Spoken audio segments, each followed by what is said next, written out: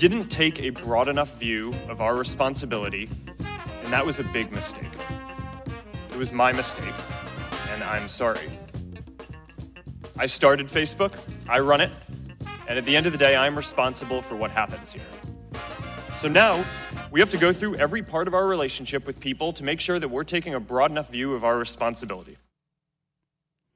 That was Facebook founder and CEO Mark Zuckerberg, who just finished 2 days of testimony before Congress, where he was asked to explain his company's handling of users' private data. The panel also inquired about how Facebook operates, how it makes money, and whether it has grown so large that it should be considered a monopoly. The goal, we have to assume, is to determine whether there are better ways to regulate Facebook and other social media platforms. But beyond legislation, there's a much bigger conversation that is swirling about the role of social media in our lives and our culture, and particularly in our democracy. Think of the questions that have grown out of the 2016 presidential election, for instance, about the role that social media played in campaigns and maybe even in voting. We want to spend the rest of the hour on Detroit Today talking about social media and its effects on our lives, and we want to start at a pretty provocative point. Jamie Bartlett is the director of the Center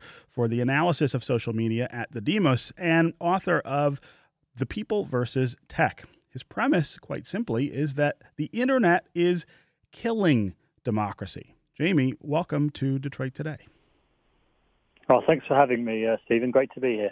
So let's start with that very simple premise, the idea that the internet, social media, that they are killing democracy. What do you mean when you say that? Well, what I mean is that our current democracy was built at a particular time. It was an analog age when modern representative democracies, especially with the U.S. Constitution, the most important document of all, was created. And it was created at a very particular moment in history with a particular set of technologies which allowed governments to yes, see the will of the people, but also to control information to some extent, to control its borders. Sort of all these very important, what I call pillars of democracy that keep the whole thing running: a vibrant, free press, informed citizens with some sense of common reality, free and fair elections, a very relatively strong middle class. All of these things are what make democracy actually tick, and each of them, in slightly different ways, are now being pulled apart by modern digital technology, because our system wasn't designed for any of this sort of radical, decentralized, borderless, uncontrollable technology. And so I think all the stories, not just this week with Cambridge Analytica and Facebook in the dock, but before that, Russian disinformation, the rising anger on social media, the possibility of mass automation of jobs, all of these things together are part of that problem. And that is why our democracy is coming under such great strain at the moment. So what's the solution then? I mean, I don't think anyone can reasonably argue that the internet is going to go away or that social media is going to go away. Those are things that I think have burrowed themselves into our lives in a way that's probably quite permanent. And so, given what you're saying, what's the answer then to the threat that you say that these things pose to the idea of governable democracy? Well, I mean, first off, I actually think there will be a rising number of people who want them to go away entirely. I mean, it wouldn't surprise me to see another kind of wave of Ted Kaczynski Unabomber types who think that technology in almost all its forms is some kind of tool of coercion and oppression. And that's going to be certainly worrying, and I expect to see that in the coming years. But you're right. I mean, any sort of reasonable person knows that's not possible, and so we do have to kind of we need to get democracy to have something of an upgrade. We need to make sure our rules and regulations, when it comes to things like elections, are reformed so they work in the digital age. Elections is a really good example because we have all these laws about controlling information during an election, and suddenly people can completely ignore them with this new technology. We're going to have to experiment a lot, I think, with new models of social media. I mean, Mark Zuckerberg raised the possibility that perhaps one day some of Facebook would be paid for. And personally, I think having this kind of industrial-sized addiction to social media, which is baked into the business model of free data in exchange for adverts, that's making us distracted and addicted and unable to concentrate. And we're going to have to experiment with new forms of business models for these companies. But something, Stephen, is down on us too, citizens, all of us. We have to remember that we are building these technologies with our clicks and our shares and our swipes, and we can unbuild them. Right. We can make decisions about what things we click on, what companies we choose to give our data to, whether we download ad blockers. This is now, to me, a citizen's duty to start thinking carefully about exactly what they are doing on the internet. You put all of those things together. I've got kind of 20 ideas that I think can help. But let me tell you this, I think it's going to be a turbulent time ahead. It's like the early days of the Industrial Revolution, and we kind of know how difficult those years were. Yes, they were. I wonder what you made of the questions and the kinds of lines of inquiry that we saw coming from Congress this week toward Mark Zuckerberg. As we were talking in the previous segment, there was a real disconnect, I think, between members of the Senate and Mark Zuckerberg. I mean, there was a real mismatch in terms of, I think, knowledge and understanding, not just about Facebook, but about social media and the internet. Can we count on Congress and its makeup to deal adequately with these questions that you're raising? I mean, are they prepared for what we're dealing with here? I thought it was I watched, I don't know how much you managed to get through, but I watched over 5 hours in total. I mean, I'm kind of missing it today. You know, I've spent the last 2 days listening to Mark Zuckerberg. But you're right, there was this disconnect, wasn't there? I mean, you had some of the senators, especially the senators, I think the Congress people were actually slightly better, but some of the senators were really pointed and they were really kind of knew what they were talking about. And you could feel when they had Zuckerberg kind of under pressure, and some of them clearly didn't understand how Facebook worked, but more than that, they didn't even understand really how the internet works, right? This, I think, yeah. I mean, this sort of, to me, highlights the problem. You have this technology, these complicated algorithms that suddenly are incredibly important for our daily lives. I mean, the editorial decisions that YouTube takes via an algorithm affects what 1 billion people get to see every day. Right. This is so important. Who monitors the algorithms? Who checks them? And how can our politicians hold them to any kind of democratic accountability? Now, I'm not expecting every single senator to have a degree in computer science. That's unreasonable. And non-technical people need to be involved in this debate too. They're often the wisest of all. It's very good to see wise old heads asking basic general questions, but we have to come up with a way of our politicians of having at least some grasp over the basics of how all these technologies work, so we can design mechanisms to hold these companies and their technologies to account. And I don't think, on the evidence of the last couple of days, that we are there yet. Okay, Jamie Bartlett, director of the Center for the Analysis of Social Media at the Demos, author of The People versus Tech. Thanks very much for joining us here on Detroit Today. Great to speak to you, Stephen. Thank you for having me. Up next, we're going to continue our conversation about social media, responsibility, the role that government plays, the role that we play. Garland Gilchrist, who's founding executive director of the Center for Social Media Responsibility at the University of Michigan, will be here. And we want to hear from you. How do you use social media? How do you make sure that your privacy is respected on social media platforms? Or are you one of the people who said, enough, I am getting away from Facebook? 313-577-1019 is always the number on the phones. We'll be right back on Detroit Today.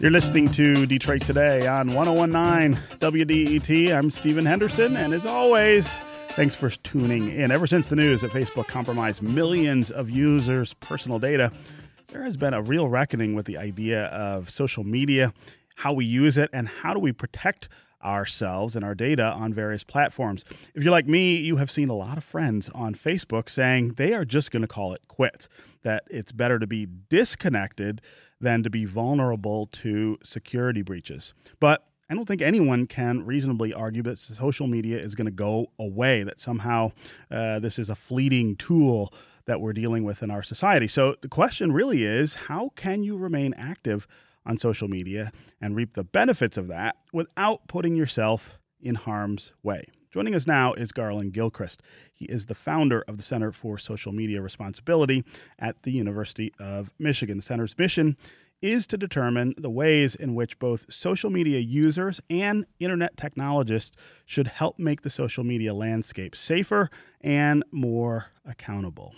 Garland Gilchrist, welcome to Detroit Today. Stephen, thank you for having me. Yeah. So you just accepted the appointment at U of M to run this center, and a few weeks later, everybody is talking about precisely the theme of your work there. So that's a great coincidence for you, right? It is. And I can't say that we at the School of Information at the University of Michigan predicted that, but nevertheless, it does raise some important questions. I mean, to think about, I think about the Spider-Man quote, that with great power comes great responsibility. And I think that's certainly true of social media companies. I mean, there's so much reach. So many people use them. They are the lens through which so many of us view the world and understand it.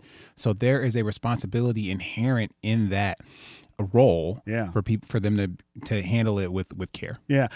One of the things I think is really interesting about this debate is the sort of two-way street, I guess, that we're talking about here. There is more responsibility on platforms like Facebook than I think Mark Zuckerberg and his associates have been sort of accepting in recent years. But I also feel like there is more responsibility on us as users of social media than we have been able to sort of understand how to accept as well. And I'll give you my sort of thumbnail sketch of what I think the problem is.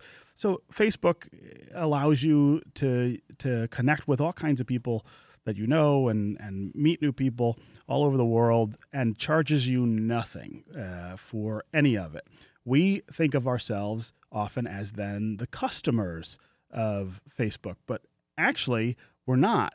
We're the product on Facebook in the sense that Zuckerberg and Facebook are selling all of that information we give them to connect with people to companies who are really interested in what our social media habits are, what our buying habits are, who our friends are, where we live. We should have been aware of that, I think, as a culture far before now. So I think that's fair. I mean, it's not exactly accurate that Facebook directly sells your information, but there is the question that I wish that one of our representatives or one of our senators would have asked Zuckerberg, which is it's very straightforward. Who is your customer as Facebook CEO? Right. It's a simple, subtle question that has a very profound answer, because the people who pay for Facebook are those advertising networks and advertising companies. And so there is responsibility to go all the way around. It's not just the users and consumers versus Facebook. There are other actors in this movie. We also have the advertisers, we have media makers, and we have those who want to influence media makers as well. So there are many roles being played here, and we have to understand what everyone's responsibility is. Yes, it's our responsibility as individuals to be more media literate, but there's a limit to how far that can go. So we need to understand everyone's role. Yeah. This is Detroit Today on 101.9 WDET.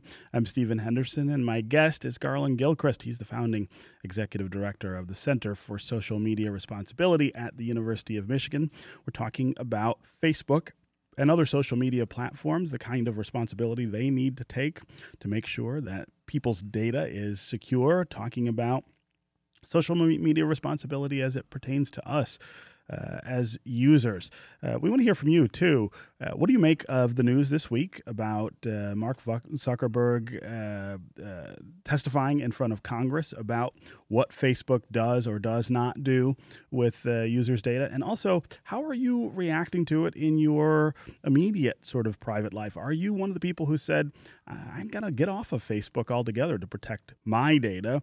Or are you someone who has changed the way that you might use Facebook. Change the things that you might tell that platform to make sure that some things that you may want to keep private don't end up in the hands of advertisers.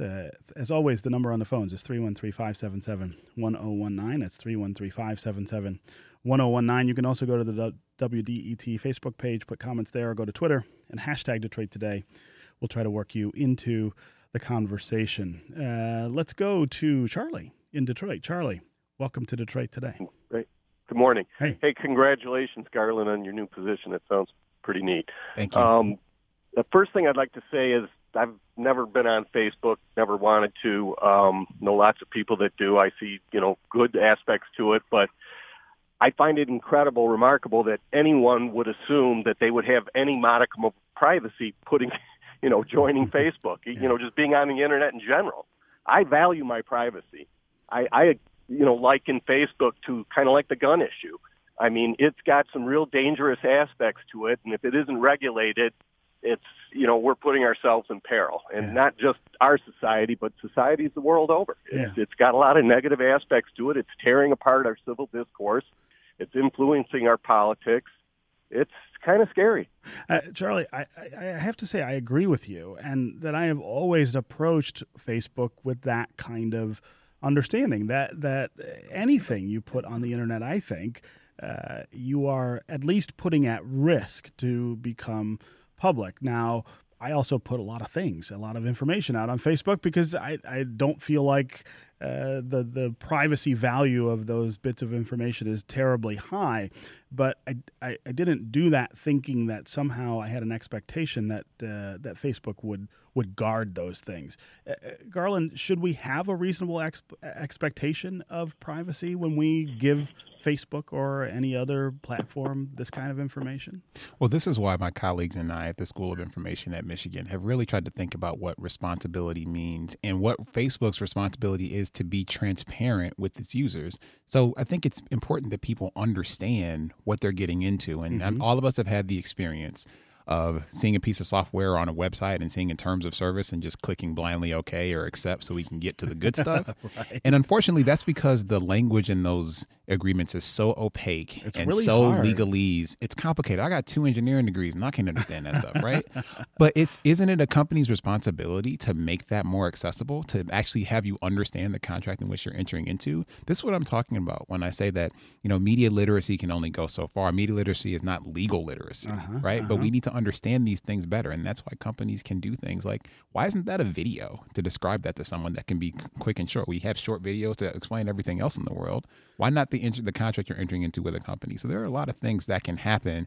But I think that it is reasonable for people to expect companies to be honest with them. And when that has not happened, when that trust is breached, then companies should expect a consumer response to that. What did you think of Mark Zuckerberg's answer to that question? He did get that question about the terms, the agreement terms that you sign off on Facebook, and he said, "Look, we'll make those better." Was that a sufficient answer, or does Facebook really have to go further than that? I think the proof is in the pudding on something like that. So it's important to say that, to make an effort to do that. And some companies actually have. I mean, actually, if you look at how Google's terms of service and privacy policy has evolved over the last 5 years in terms of presentation, it's gotten much more accessible, but there's still a lot of work to do for platforms like Facebook. And so I think it's up to these leaders and legislators to now hold Facebook to those promises. That's part of what responsibility is of people who work in leadership and are policymakers. They are responsible to hold to account the leaders that come and testify before them. Yeah.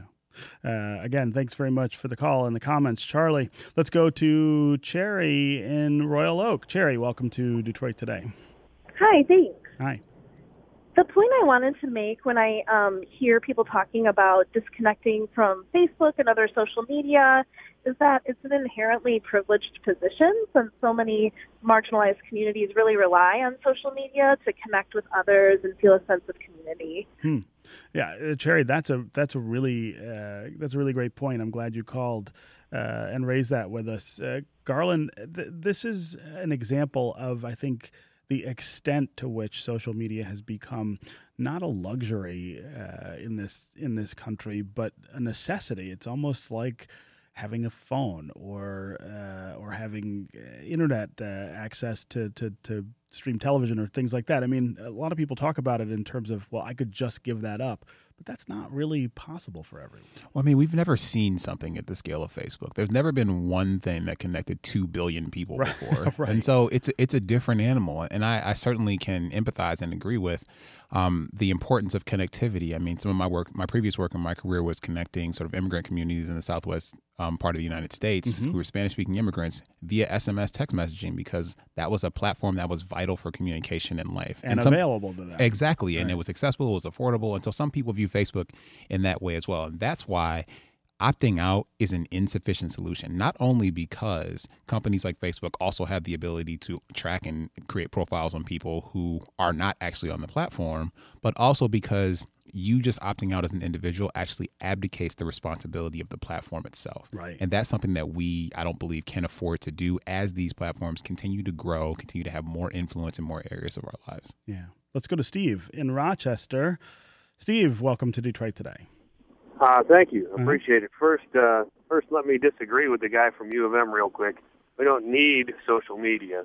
I mean, it's a quick thought there. Just yeah, I'm not sure I agree with you there, Steve. I think a lot of people do. I understand Sherry's point of marginalized communities and things like that, but we literally have college kids who think they voted in the presidential election because they answered something on Twitter. Right. So that's. I think we all agree that's a problem, Steve. That's to me, we don't need it. I think we need more reading and less social media. But secondarily to that, and the whole Zuckerberg thing here, is that this Facebook has been a major league stalking machine since its inception. I mean, it has tracked you diligently in whatever you do, wherever you go. My daughters have smartphones. They literally set these smartphones on the shelf, and they're talking to their friends, and then they start getting advertisements on their phones about the things they're talking about when they're not even on the phone. And Facebook started tagging people. If your picture was somewhere in the background of another picture that somebody had sent to somebody else, someone can tag you on that. Facial recognition software found you and sent you a notice. Right. And no one batted an eye. And to me, that's ridiculous. Steve, I really appreciate the call and the comments. I'm trying to make sure we have time to hear from Garland about this.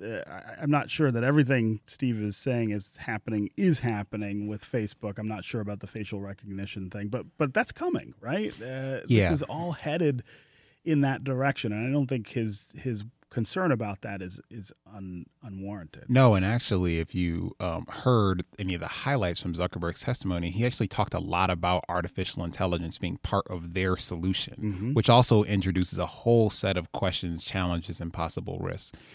Again, what's important here is the fact that these new technologies rolled out onto the platform without users having a chance to understand their impact on them and their experience. Maybe people did not want that to happen. There's a reason why I don't post that many pictures of my young children online, because maybe I don't want them to get picked up by a facial recognition thing. That's not me being a conspiracy theorist.